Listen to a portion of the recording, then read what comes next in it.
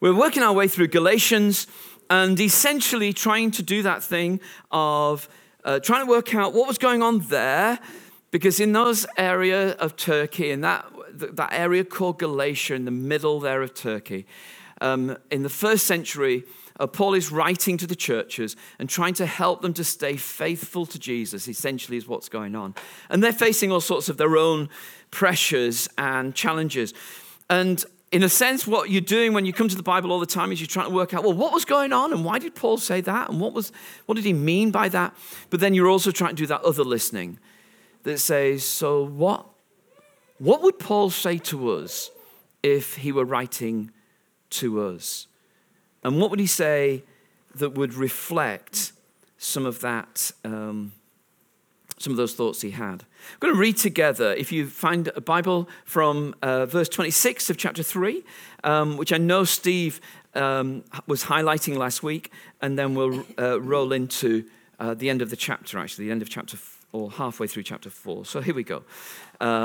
Galatians chapter 3, verse 26. In Christ Jesus, you are all children of God through faith. For all of you who were baptized into Christ have clothed yourselves with Christ. There's neither Jew nor Gentile, neither slave nor free, neither male nor female, for you're all one in Christ Jesus. If you belong to Christ, then you're Abraham's seed and heirs according to the promise. Now, the next bit you're going to have to concentrate on, because it's not his simplest passage. What I'm saying is that as long as heirs are underage, they're no different from slaves, although they own the whole estate. They're subject to guardians and trustees until the time set by their fathers. So also, when we were underage, we were in slavery under the elemental spiritual forces of the world. Now, I'm reading from the NIV and a certain version of that, and I almost guarantee that if you're reading from anything other than the version I've got, it will say something different at that point. And I'll come to that in a moment. But when we were underage, he said, we were in slavery under the elemental spiritual forces of the world. But when the set time had fully come, God sent his son, born of a woman, born under the law, to redeem those under the law, that we might receive adoption to sonship. Because you're his sons, God sent the Spirit of his Son into our hearts, the Spirit who calls out, Abba, Father. So you're no longer slaves, but God's children. And since you're also his children, he's also made you his heirs. Formerly, when you didn't know God, you were slaves to those who by nature are not God's. But now you know God, or rather are known by God. How is it that you're turning back to those weak and miserable forces? Again, it probably says something different in yours. Do you wish to be enslaved by them all over again? You're observing special days and months and seasons and years. I fear for you that somehow I've wasted my efforts on you. That's, by the way, a verse for the fridge magnet. All right. So your children see it every time they go to the fridge. I plead with you, brothers and sisters, become like me, for I became like you. You've done me no wrong. As you know, it was because of an illness that I first preached the gospel to you. Even though my illness was a trial to you, you didn't treat me with contempt or scorn. Instead, you welcomed me as if I were an angel of God, as if I were Christ Jesus himself. What's happened to all your joy? I can testify that if you could have done so, you'd have torn out your eyes and given them to me. And he says that because it's quite probable that his illness was an eyesight problem. And he's saying, you were so good to me that you would have given me your very eyes so I could have seen. Have I now become your enemy by telling you the truth? Those people are zealous to win you over, but for no good. What they want is to alienate you from us so that you may have zeal for them. It's fine to be zealous, provided this purpose is good, and to be so always, not just when I'm with you. My dear children, for whom I'm again in the pains of childbirth until Christ is formed in you. How I wish I could be with you now and change my tone because I'm perplexed about you. It's a great passage. It's not the easiest passage, but it's actually Paul writing to this church and going, what's happened? You started out so well, and you're just coming back, you're going backwards into the ways you once were. I don't know what you've made of this week's news, but it's been quite a week, hasn't it?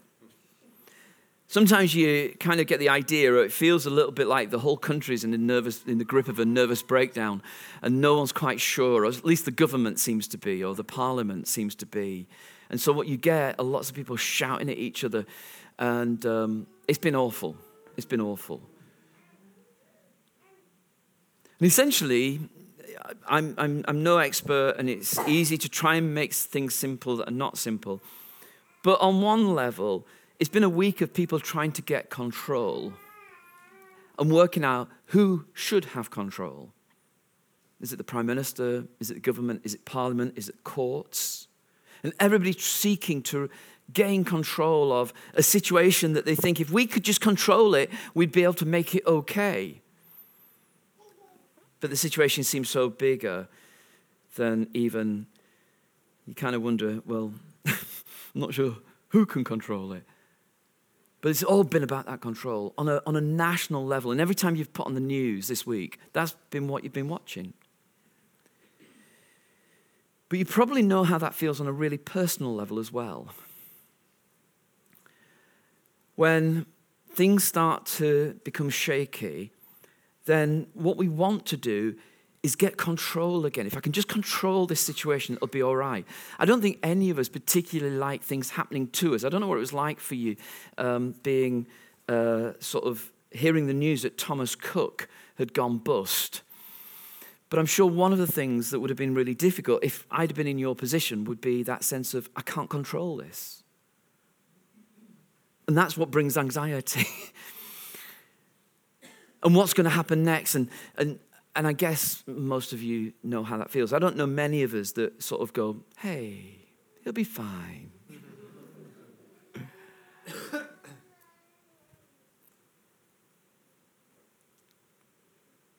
I think it's always been the case. And I think when we start reading here in Galatians, in some ways, I want to suggest that what was going on back then were in the churches, people were being tossed about by situations and uncertainties. And what they were doing was trying to find ways of retaining control. And there were a number of ways that were being offered to them is, how do you control things that are happening to you? I hope this will make sense in a moment. But before I get there, let me just remind you that in the middle of this passage, there's sort of like the heart of Paul's gospel, the heart of the good news. And it's this, that God sent his son so that we all could become sons of God. In a nutshell, that's kind of like the gospel. God sent his son that we all could become sons of God. And there's two things I just want to point out. Firstly, for some people at that time who'd grown up in the Jewish faith, they knew that they were sons of God. They knew that they were children of God. But suddenly these people who'd come in from the outside, who were Gentiles, they were being told, you come into our story. You come into the Old Testament story. You come into the story of Abraham and Moses. You come into the God who fights for you. You come into this story. We're all sons of God. And the second thing is that normally, if I were quoting something like that, I would use an inclusive word rather than sons. And indeed, in the version I'm reading from, which is the NIV, today's New International, they call it children. The reason just this morning I want to say it's about sons is because actually at that time, the perceived significance of sons were you got the privilege. And that's why Paul uses the language of sons. He could have said children, but he wants you to know, because in that day, if you were a son, you got everything. And unfortunately, if you were the daughter, you were definitely second class. And it was the way the Greco-Roman world worked. But Paul wants to say, in Christ, you and I, regardless of gender, it's what Steve was saying last week, regardless of gender and regardless of ethnic background and regardless of history, you're sons of God. God doesn't have stepchildren. He doesn't have second-rate citizens in the kingdom. He doesn't have his special ones and the rest. He doesn't have his favorites and the rest. He just has sons, and you're it. You are a son of God. God sent his son that we might be sons of God. The full rights, not of young children, but of adult children, who are able to live as full heirs of the promise, of the presence, and of all the potential that's in God. And so Paul's really quite indignant with them because what's going on is he's gone in and preached this and they've thought this was brilliant. All right, so all these people have become Christians and thought it was brilliant. And now they're being rocked and they're going back. And they're going back to the old way of life. And it's really about, Paul wasn't playing cards or poker, but what I was trying to use this to talk about was that sense of what keeps you lucky? What keeps it lucky? That's not a language you use in church very often, is it? But do you remember when I said the elemental spiritual force of the world? And I said it might be different in your Bible, and for some it's basic principles. Those who by nature are not gods. The weak and miserable principles, which might be weak and miserable forces. There's all sorts of ways, because the Greek word is that second word down, stoicheia. And like many terms, when you're translating from Greek, which the letter would have been written in, to English, there's some words that are not easy to go word for word translation. And that's why sometimes it's very difficult when you're reading stuff and people will go, the actual meaning is this. Sometimes it's not quite as simple as that. The range of meaning is this. And this is certainly one of those words. It's a very unusual word in the New Testament. It crops up here, but it seems to be really important to Paul because he said, once upon a time, before you knew Jesus, you thought your fate was in the hands of forces that were outside of your control. You thought that the way your life would work out would be according to gods, according to elements, according to other forces in your life. Stick with me.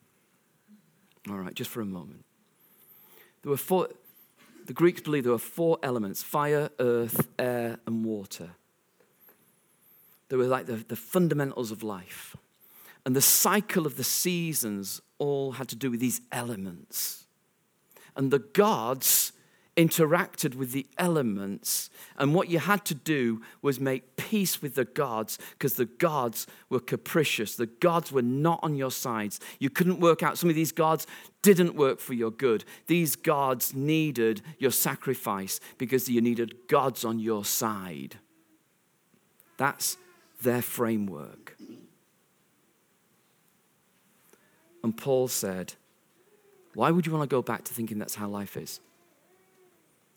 Why would you want to go back to thinking that your life is in the hands of gods that you can't trust? Why would you want to go back to believing that your life is down to luck? Why would you want to go back to it's just fate? Why would you want to go back to trying to manipulate luck?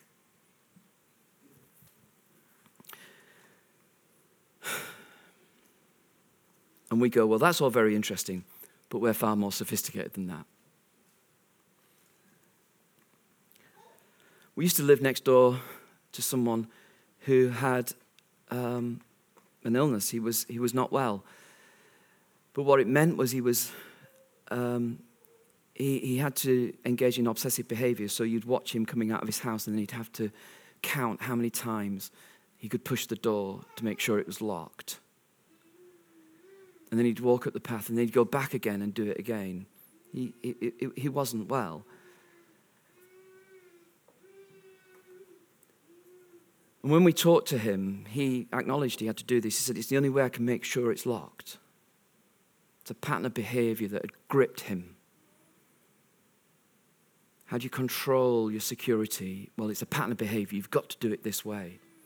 Some of you may know how that feels to a lesser degree. You may have your own sort of ways of doing things. And it's kind of like a way of controlling something that you're fearful of in some ways, perhaps. I'm not anything at this point except just saying you might know how that feels. And the rest of you go, well, thank goodness I don't feel like that. I just leave my door open. But you've got other people who are more trivial responses. How do you control the world? Well, you don't walk under ladders. You wouldn't buy a house that's number 13. You wouldn't want to live on the A666. There's certain things that, and it's kind of interesting because we live in some of the most sophisticated times, but people will go, touch wood, I've been quite well recently. And I've been with people who are quite, sort of like reasonably intelligent, and they go, touch wood. And it's kind of like, what you're expecting, the sky to fall in? And it's a trivial response. But actually behind it is an old-fashioned way of thinking, how do you control the world? How do you keep the world in order? You might come across people, you might be yourself, who go, I've got my lucky numbers. All I want to say to you is if your lucky numbers come up, will you please talk to me? I've got my lucky numbers. It could be you. And lots of people, and, this is not really the point of the sermon, but you and I both know that sometimes you watch some of the poorest people in our society spending a lot of money on lucky numbers because actually it could be you. This is how your life will change. The turn of a number, but your lucky numbers. And I suspect that most of those people don't change their numbers each week, even though statistically they might as well just go 1, 2, 3, 4, 5, 6. But nobody would do that because that's not how it works. Lucky numbers. You have people who go, I saw a white feather. And it was, and then any number of things. It was an angel, it was this, it was that, it was a reminder, da-da-da-da-da-da-da. And so it goes. Trivial perhaps, but people who will believe and will use language it was meant to be. And then you ask them, who by? And they find it difficult to say, who meant this for me? It was meant to be. And so you scratch the surface, and we're not that far away from Greco-Roman worlds where you've got to do certain things in certain order in order to keep control of the world. And then perhaps there's the final ways this happens, which is the subtle pressure where you make your own rules. I have to. And what begins as a guideline becomes a rule. So I have to run every other day. Or I can only eat ... Or I must clean the house this number of days. Some of you going, clean the house? There's a concept.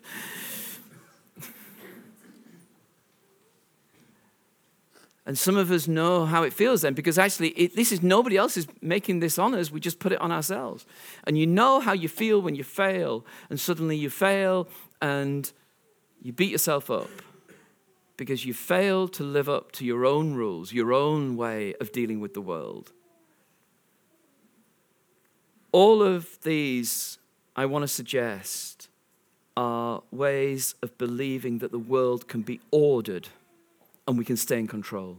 And what Paul had done with the Galatians, he'd gone and he'd said, let me tell you about the power of the cross that releases you from being enslaved to, and he uses that language, doesn't he? What did he say? The elemental spiritual forces of the world, the weak and miserable forces.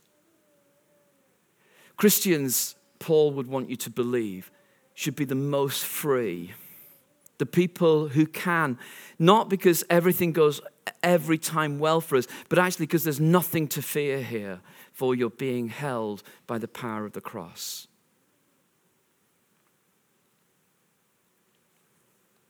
So when these Galatians had folks come along and saying to them, you're not good enough, which is one of the themes that we've been talking about when we've been looking at this, Paul wants to say, you are sons of God. You're part of the big story. You're sons of God. And it's really easy for us to, unintentionally sometimes even as Christians, what we think is really important for me, I lay it on someone else. I might find it really helpful to get up at a certain time and to pray in a certain way and to do certain things.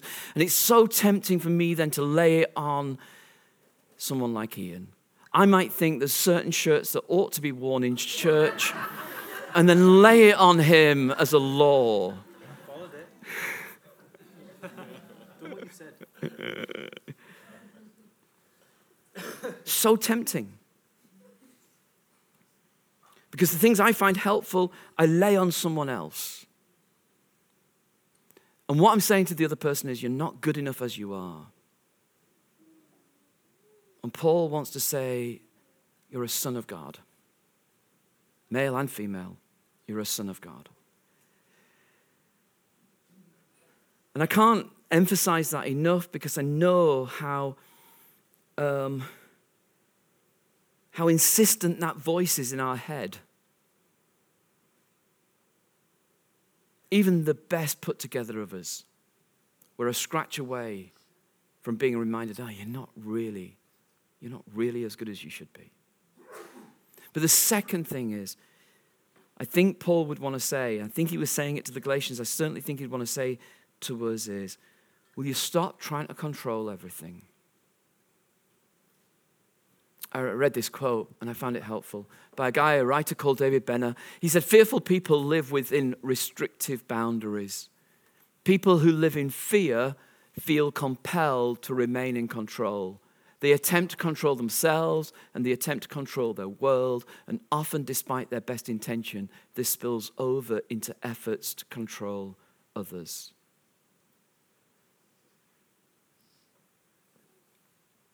It's a brave man and it's a brave woman who goes, I see that trait in me.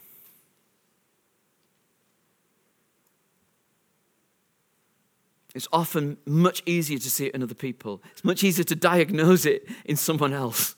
They're really controlling. But actually to be able to own up and go, do you know what? Sometimes that's the temptation I have, to try and control my own world. Because I'm frightened. Because I'm frightened it's going to spin out. Because I'm frightened that the worst that will happen. Because I'm frightened I'm going to get hurt. Because I'm frightened of all that's going on. And Paul writes and says, that fear will lead you to all those other behaviors. How do you manipulate situations? How do you manipulate other people? How do you try and get things to work for you?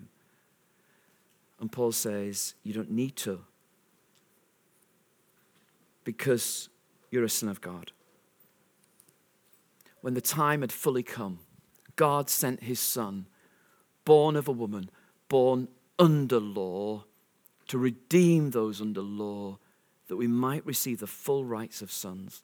Jesus comes, and on the cross, what happens is all that stuff he carries so that you don't have to.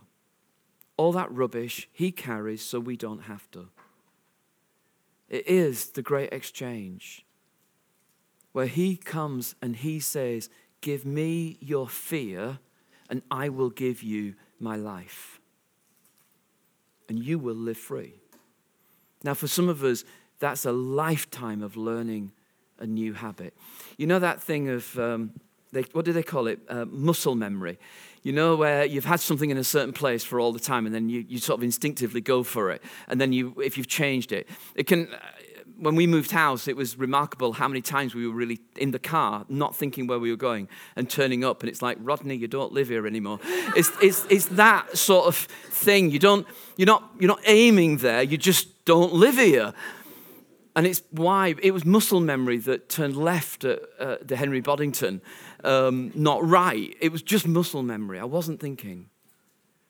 And I think it's the same way for those of us for whom we are ingrained living with fear. It's almost like, theologically, Jesus comes and says, the cross can break this. Give me your fear and I will give you my life. But actually what you'll have to do is keep on walking in line with that self-consciously, because muscle memory kicks in and fear is greater than your truth. If that makes sense. I think that's what discipleship is about, learning to live the way of Jesus in your context. And then, to bring this in to land, he goes on to say, because you are his sons. And again, it's that language I want to keep of today of sonship. Because that's your identity. God sent the Spirit of his Son into our hearts. The Spirit who calls out, Abba, Father. You know as well as I do that word Abba is simply the intimate word that would have been used within the family. It's not a childish word. It's not, in the nicest sense, if some people talk about daddy, and for me, I've not called my father daddy since I was 7. All right, and if I called it him now, you would just think something really weird was going on. Call him dad. And it's not that you infantilize yourself. That's what I'm trying to say. It's you have an intimate relationship, not infantile, but intimate. And Paul says the Spirit has been poured out into our lives that we might know our God that intimately. So you're no longer a slave to the old ways, but you're a son. And since you're a son, God has made you also an heir. You get to inherit all that he's promised. So what is this Spirit that cries out within us, Abba, Father? It's almost like Paul uses all sorts of metaphors, but one of the metaphors he uses is the deposit metaphor. That God puts a deposit in your heart that guarantees something's going to come. You pay your 10%, you know you're going to get it. He puts the Spirit in you now that guarantees all that's to come.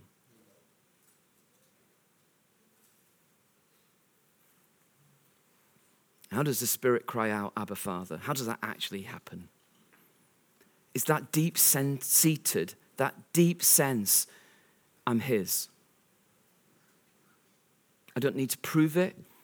I don't need to prove it to God. I don't need to keep on working harder. He's not cross. I'm his. And I'm his because of what he's done. That's the cry of the Spirit. The cry that enables you to call out, Abba, Father. That intimate relationship with God. I'm yours. And Paul, when we were reading together, you might have heard it. He says, but now you know God, or better, you're known by God. It's not really the big question, do you know God? But do you know that you're known by him? We live in a world that is a bit frightening sometimes. And we live in a private world sometimes that can be frightening. And so we try and control things. And Paul says, listen, there's any number of ways that people will try to get you to believe you can control the world. And Paul wants to say, I don't think that's the deal. I think the deal is you need to know who you are and to know who your Father is. And that's why God sent his Son that you might be sons. I need to hear this on a regular basis. I personally need to hear this on a regular basis because I'm like a professional Christian. Do you know what I mean? Some of you are not, you have greater blessings than I have to spend a lot of time with Christians.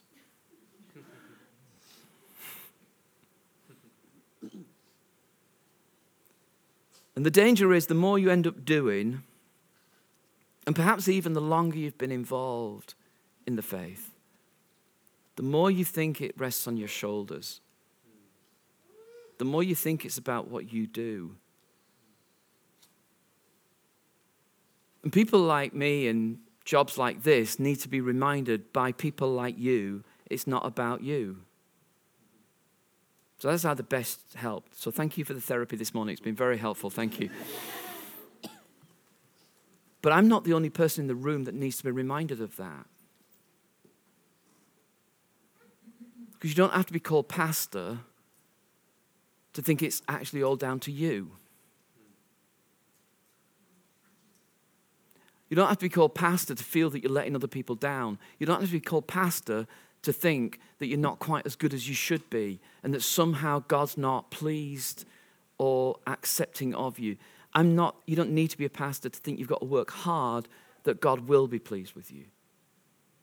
Some of you know how that feels. You don't have to be a pastor to have to be reminded you don't need to try and control everything. Paul says, you and I are his sons. There was a day when, for you and for me, we surrendered to Jesus. It was like, okay, I give in. For some of you, it was a moment of desperation. And for others of us, it was like much more clear-sighted. It was like, yes, okay, the hound of heaven, I give in. You've got me. And on that day when you surrendered, he called you a son. He gave you full access. He gave you full identity. And at that moment, he said, you don't need to now work hard to control everything because actually, trust me, trust the one who's called you. And from time to time, you'll have moments which are more intense than others, but where suddenly it feels from within you something sort of like flows out, and it will be that sense of Abba, Father. Oh God, I feel really close to you. And there will be moments like that. And there'll be other days where it doesn't feel like that. It doesn't stop you being a son. The Spirit still calls out, Abba, Father. You pray on the days when you feel close. You pray on the days when you feel miles apart, because the Spirit is doing this work of Abba, Father.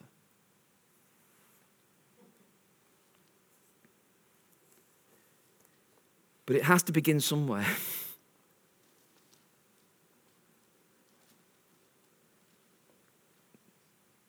And it begins by you going, I surrender. I want to be really sort of like blunt this morning.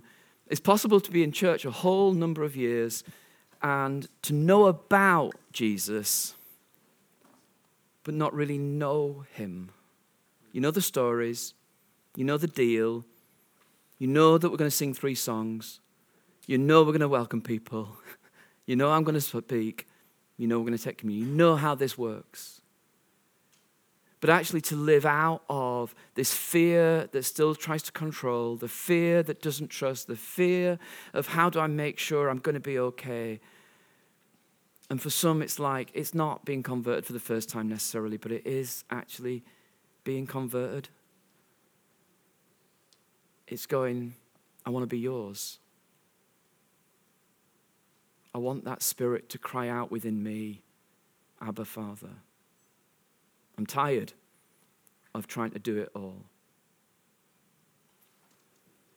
We're all different personalities, different histories, different stories, different wounds and different strengths. But you read a passage like this, and Paul would say to the folks in Galatia, can you remember who you are? Because there are people trying to disrupt that, and they're trying to help you forget. And I want to remind you who you are and who your identity is. And people like me need to hear that from time to time.